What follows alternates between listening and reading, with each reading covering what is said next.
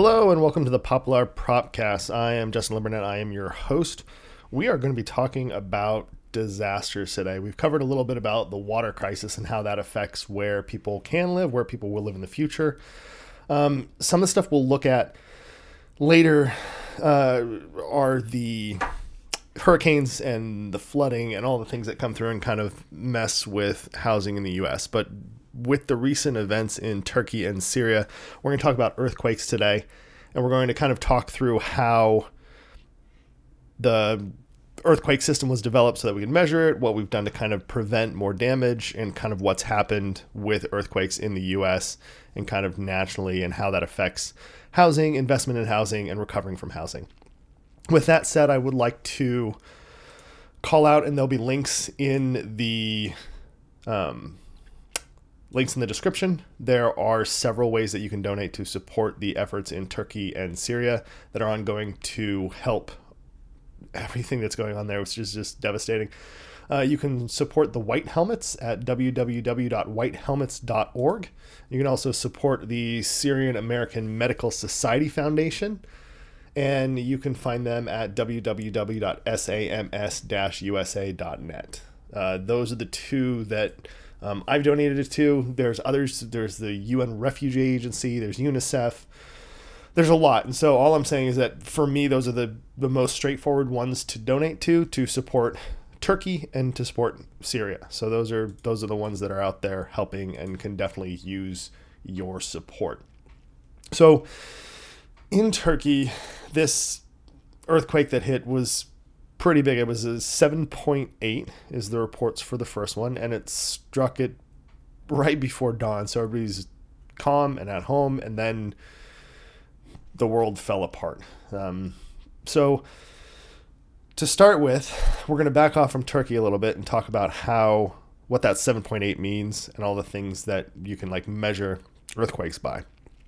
That to say that this is a hugely complex piece to go into because it's geology, it's the history of all these things. There's physics in here, there's math, but I'm going to try and keep it as simple and straightforward just to give you an idea of how these scales work and what these earthquakes are capable of. That said, it's important to note that a lot of our geological numbers that we use are in human terms and not true geologic terms. I'm saying that because there have been earthquakes that made mountains. There's been earthquakes where plates hit together with such thrust and ferocity that you get things like the Himalayas. Pretty much every mountain range was caused by just deeply traumatic collision of masses of pieces of crust floating around on top of magma on the middle of the earth. So that said, we are talking about what we do as people and how we measure that. So we're going to do that and start talking about the numbers that we use to describe earthquakes. And the best place to start that is the first people that started talking about numbers associated with earthquakes. And that goes back, people are pretty familiar with Richter now, but Richter's like this little middle piece of the puzzle.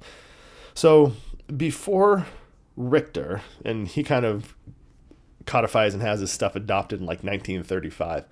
But prior to that, they had a scale called the Rossi-Forel scale. It was one of the first seismic scales to talk about the impact of these. And it just had a bunch of numbers. It just said, here's a 1, here's a 10. That's what we're going to rate them on, 1 to 10. 10 is a great disaster, ruins the strata, there's fissure in the ground, rocks fall off of mountains. A 1 is one thing kind of picks it up. Somebody noticed the shock was felt by an external observer because there's consistently non-earthquake movement inside the earth. You get this scale, right, where you kind of go, okay, how can we put this into terms we can understand? And what Rossi-Forel did is go, cool, 10 will be the worst and 1 will be the least noticeable, but least destructive as well. Richter came along and he put together this magnitude scale. And one of the reasons he put it together the way he did is because of the way that earthquakes work. So when you think of an earthquake, you probably think of what you see in movies and what you've seen in stuff that's been captured. The little seismograph with its needle, and the needle starts going fast back and forth. And that's how you know the earthquake's happening. when you're standing in one, you know it's happening because it's moving. I grew up in San Diego, so I was used to earthquakes, I guess you'd say. We'd have them in school. I slept through a bunch of them when I was a kid. It was a going joke that I just sleep through earthquakes because I was asleep. I slept very soundly as a child. But the energy that an earthquake is putting out is happening at some point inside the crust of the earth.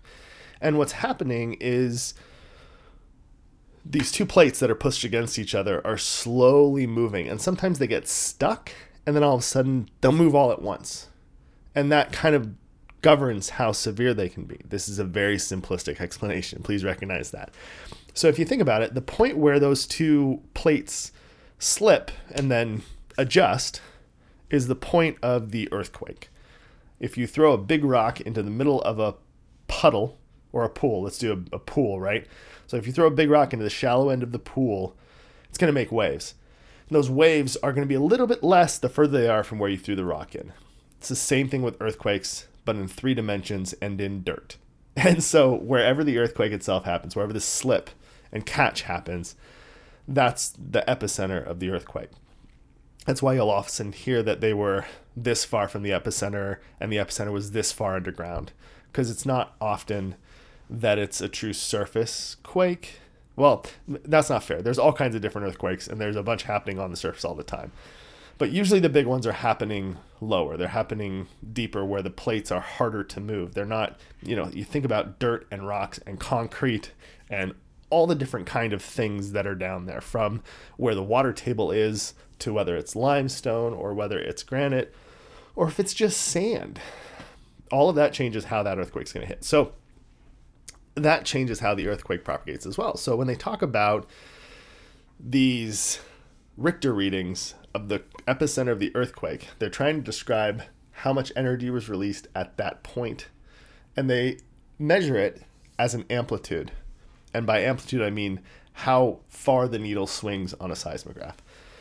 When they were developing it in Southern California and doing a lot of study around the faults down there, the San Andreas being the most famous. Because they were doing it in Southern California, it was based on Southern California earth and crust, which is a very specific kind of high granite, high sand, low hydration earth. And so Richter kind of put this together, and when they're looking at it and trying to figure out how bad earthquake could possibly be, that's something that's dependent on what they can observe where they're at. And where they were at was Southern California. And there's tons of other places where there are earthquakes. And to be fair, there's different ways that two plates can slip past each other. Besides just tapping into each other and sliding, you have these ones that can go underneath each other, ones that kind of push against each other and they both push up. Like, there's all kinds of different ways that these can occur. But in Southern California, most of the stuff that's happening along the San Andreas Fault is this shear effect, where one's moving one way and one's moving the other way, and they kind of push against each other. There's a couple of spots in California you can go look at, and you can see how far train tracks or a road or a line has been diverted by the slow movement of the San Andreas Fault, because it just keeps moving. It just keeps shifting, and the eastern side of it is going north, and the western side of it is going south. And so they just consistently move past each other and occasionally build up and snap. But because of where he was researching, he had, a certain amount of energy that he would see get released, and that's what he was building his scale on. So when he got in there and he goes, okay, I am going to dial up my Richter scale, and it's a magnitude scale, and here's how it's going to work.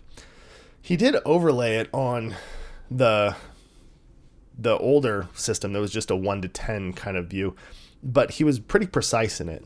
And something to know about the magnitude scale is that when you go from a 4 to a 5, it's not 1 greater, it's 10 greater, because it's a logarithmic scale. So what you're looking at is actually the exponent. So it's 10 to the is how much power it's got. So a 10 to the 7 and then a 10 to the 8 is 10 times as powerful. A 10 to the 7 to a 10 to the 9 is 100 times as powerful. So keep in mind that the reason that it's so severe and jumps up so much, it's not it's not one here and one there. No, it's 10 times worse or 100 times worse. It's a very huge amount of energy that's being released. And then you have their frequency. So the little micro earthquakes that are onesies and twosies, there's millions of them per year. Once you get into stuff that's in the middle, 5s and 6s, you're somewhere between around 100 6s and maybe 1,000 5s in a year. You get up in the 7, 8s, and 9s, and you're talking about very rare events. So 7s to 7.9s, there's 10 to 20 a year. So we've just seen 2 that happened really quickly right behind each other.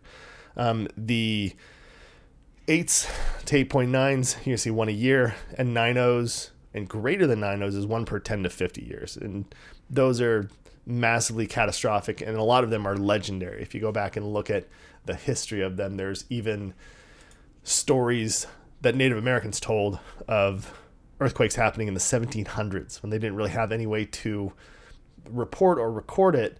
They still had these giant earthquakes, and they talk about. So to that, I'm going to read a little bit from a Hakai magazine article that talks about coastal ecosystems, and this is about an earthquake in the 1700s. So in the year 1700, on January 26th at 9 o'clock at night, in what is now Northern California, earthquake was running up and down the coast. His feet were heavy, and when he ran, he shook the ground so much it sank down and the ocean poured in. The earth would quake, and quake again, said the Yurok people, and the water was flowing all over. The people went to the top of a hill wearing headbands of woodpecker feathers so they could dance a jumping dance that would keep the earthquake away and return them to their normal lives. But they looked down and saw the water covering their village and the whole coast. They knew they could never make the world right again. That same night, farther up the coast in what is now Washington, Thunderbird and Whale had a terrible fight, making the mountains shake and uprooting the trees, said the Quileute and the Hoh people. They said the ocean rose up and covered the whole land. Farther north still on Vancouver Island, dwarfs who lived in a mountain invited a person to dance around their drum. The person accidentally kicked the drum and got earthquake foot, said the New-Cha-Nuth people. And after that, every step he took caused an earthquake. The land shook and the ocean flooded in, said the Huai people, who are part of the New-Cha-Nuth. And people didn't even have time to wake up and get into their canoes, and everything drifted away. Everything was lost and gone. So those are the stories that the tribes were telling themselves about what had happened. And they reported that. That was oral tradition, came down over the generations, and they had those stories. Here's what geologists say. The earthquake that almost certainly occurred on the night of January 26, 1700, ruptured North America's Pacific Northwest coast for hundreds of kilometers, from northern California through Oregon and Washington to southern Vancouver Island. Along this coast, the Juan de Fuca plate was pushing under the larger North American plate, got stuck, but kept pushing until it released, abruptly and violently. The earthquake that resulted was probably a magnitude 9. It's the big ones. The coast dropped by as much as 6.5 feet, and a tsunami brought floods more than 984 feet inland. So that's what's reported. That's what they can see from looking at the evidence. Looking back, they can see subsided marshes, drowned forests, sediment layers showing enormous landslides that flowed out on the ocean floor, seismic profiles on the Juan de Fuca plate, and satellite measurements of a coast deforming from the stress of a plate that's once again locked. So this is where this is going to get kind of interesting, because what we're going to talk about here is the likelihood of another earthquake like that happening in the northeastern United States. It's possible. Specialists put the chance of another magnitude 9 earthquake there at 1 in 10 in the next 50 years. So 10% chance over 50 years, it's got to be factored into the actuarial tables. I would be really surprised if the insurance adjusters have not already calculated that in. But what does this mean for buying, owning, and having properties in the Northwest? Well, it's a calculated set of risks, and it's true for all properties everywhere. So at a very flat way of saying this, there is risk in property wherever it is. And that risk is depreciated over time, right? So you kind of assume a house is going to last so many years, depending on what it's made out of. And during that time, you can have certain expenses related to it. Now, if you build somewhere that has a high incidence of fires or flooding from hurricanes or earthquakes, just calculate that in. From a purely clinical point of view, it's a very straightforward risk assessment. But there's the secondary effect, and that's what we've seen happen after Hurricane Katrina, after Hurricane Harvey. you start to have these spots that look more dangerous because they've had these catastrophic events. Some of these catastrophic events are partly our fault. You'll see an increase in earthquakes in Oklahoma, and that's in large part due to fracking. When you inject a ton of water into the ground, it actually lubricates the plates and makes them more likely to slip past each other. So you get earthquakes that you didn't have before. The power of that, though, and the decision on where to live can be changed drastically in a moment. I mean, we're seeing that right now on the Turkey-Syria border. They've known about earthquakes there, and they continue to live there. They continue to build there. A lot of their building codes, though, aren't retroactive. You can't go in and tear down buildings and go, okay, this house, this 4-story apartment building, we're going to retrofit it for earthquakes. It's harder to do there. For us, it's actually easier to do in the U.S., although there's some fight against it occasionally. But generally, our building code continues to improve and adjust for these events, for these risks. These codes, however, are often in response to a disaster. So probably the most famous earthquake in the western U.S. is the 1906 earthquake that hit San Francisco. It caused 3,000 deaths, billions and billions of dollars in damage. The San Francisco it just kept burning. Like it was bad. That event started research on earthquakes in the U.S., and it kind of set the ground for the introduction of the building code in 1927. But that wasn't mandatory guides. That was suggestions. And then there was a 1933 Long Beach earthquake that was only a 6.4. It was a big earthquake. It was 6.4. Caused over 100 deaths, caused nearly $1 billion in losses, and it showed the vulnerability of schools. So then the seismic design of schools and buildings became mandatory in California. So this is 1930s, right? So it's crazy. At the time, a lot of the federal agencies that are looking at this, they're like, well, why do we have to build earthquake-proof structures if we don't know if an earthquake's going to occur here? And in 1935, that building code gave them a map and said, here's the 4 seismic zones that have a likelihood of occurrence. So if you're in one of these zones, you have to build to these standards. The seismic forces were done as a percentage of the structural weight. So anywhere from 2 to 4% that the building had to be able to take in shaking. And that's how they were doing it then. I mean, this is 35, so we're just barely getting the Richter scale, right? So we're still at the moment scale, or the 1 to 10 scale. We don't have quite sophisticated equipment. We're literally measuring it with a piece of paper and a little arm that goes back and forth. And what's happening is the ground is shaking and it's moving the piece of paper, and that moment arm that's stuck out over the paper is resisting that movement. It's got a little weight on it, and you're literally just measuring the height of the squiggle. That's your measurement. So this goes on for a while, and then in 1964 there's an Alaskan earthquake. Huge earthquake. But there aren't that many people in Alaska in 1964. It was a magnitude 9.2, huge earthquake, 131 deaths, several $1 billion in losses. But the U.S. Geological Survey looks at that and goes, oh my. And by 1969, they've revised the seismic hazard map. Most of that is around the central and eastern zones, and they increased the expected seismic intensity. All this research that had been done in Southern California didn't necessarily play well with Alaskan soil and the effects. And they realized, that's probably true in the Northeast as well. 1971 was the San Fernando earthquake. It was a 6.6, 66 deaths, $3.5 billion in losses. Critical facilities fell down. Hospitals fell down. So they did a new seismic map in 1976. In 1977, FEMA, the U.S. Geological Survey, the National Institute of Standards and Technology, and the National Science Foundation joined forces and made a program to promote research in engineering seismology.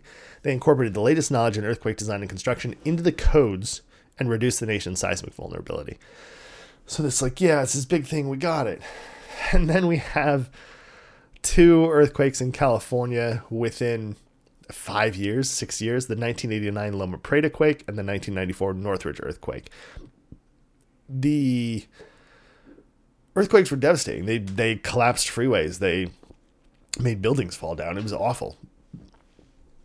So the 3 seismic building codes were still in wide use in the 90s: the Uniform Building Code in the Western State, Building Officials and Code, National Building Code in Northeast and Central, and the Standard Building Code in Southeastern. The International Code Council put these all together in a set of national building codes in 1994 to reduce the cost and complexity of building construction. Today, those recommended standards are adopted into a national standard. In 2016, this was updated to include the first national standard for resilience against tsunamis. So this thing continues to evolve and get better in response to events that we see. But, the one thing that it doesn't really correct for is stuff that's just been sitting there. The first house I ever owned was in San Diego, and it was built in 1951. That was not a house that was built with really any of these codes in mind. A lot of the houses in California weren't. They were built to be profitable. They were built to sell. They were built to turn. My grandparents' house that he bought in 1953. No, that's when my dad was born. In 1960s. My grandpa bought his house in the 1960s, and when we were working on it, we realized that some of the studs in non-load-bearing walls were made of drywall, stacked pieces of drywall to make a stud in the wall. So there's not always these building to code. And what they've figured out as they go through the years and look at this stuff is that there are different ways to take care of this. And part of the reason that there's value in certain real estate, especially residential real estate, is the offices and amenities and museums and things that provide the core of the city. And these are these giant buildings. Those buildings continue to get better at being earthquake proof. They have flexible foundations that can kind of shake a little bit and move back and forth. They have vibrational control devices that are dampers attached to beams, and they got pistons in them. Really large buildings, extremely large buildings, could have pendulums inside, and the pendulum moves opposite the earthquake's movement to kind of pull it back into alignment. They can reinforce the building structure and do more things with specially engineered steels and concretes and cross bracing, sheathing. They have shear walls, moment resisting frames, and they're better and better at this all the time.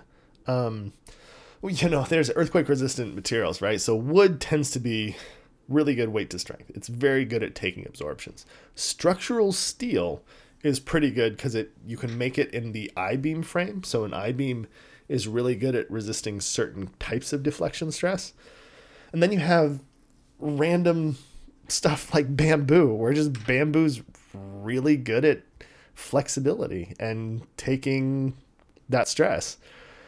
They're making all kinds of new materials now to do that. But as they do all this, like all these things kind of play together. And I think what I'm trying to get for you guys is just this idea of understanding that this is there, not to be surprised when it happens, to be sad at the loss of life and sad at the loss of property.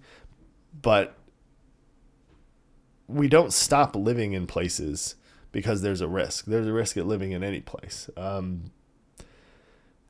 There's a risk we could run out of water in Southern California. There's a risk we could have an earthquake in Southern California. It's possible we could have hurricane level events all up and down Florida. But in the same way we talk about how do we live in space, how do we live on Mars, how do we live with this and minimize the amount of human life lost and minimize the amount of land loss and property loss? Like that's the turnabout for this.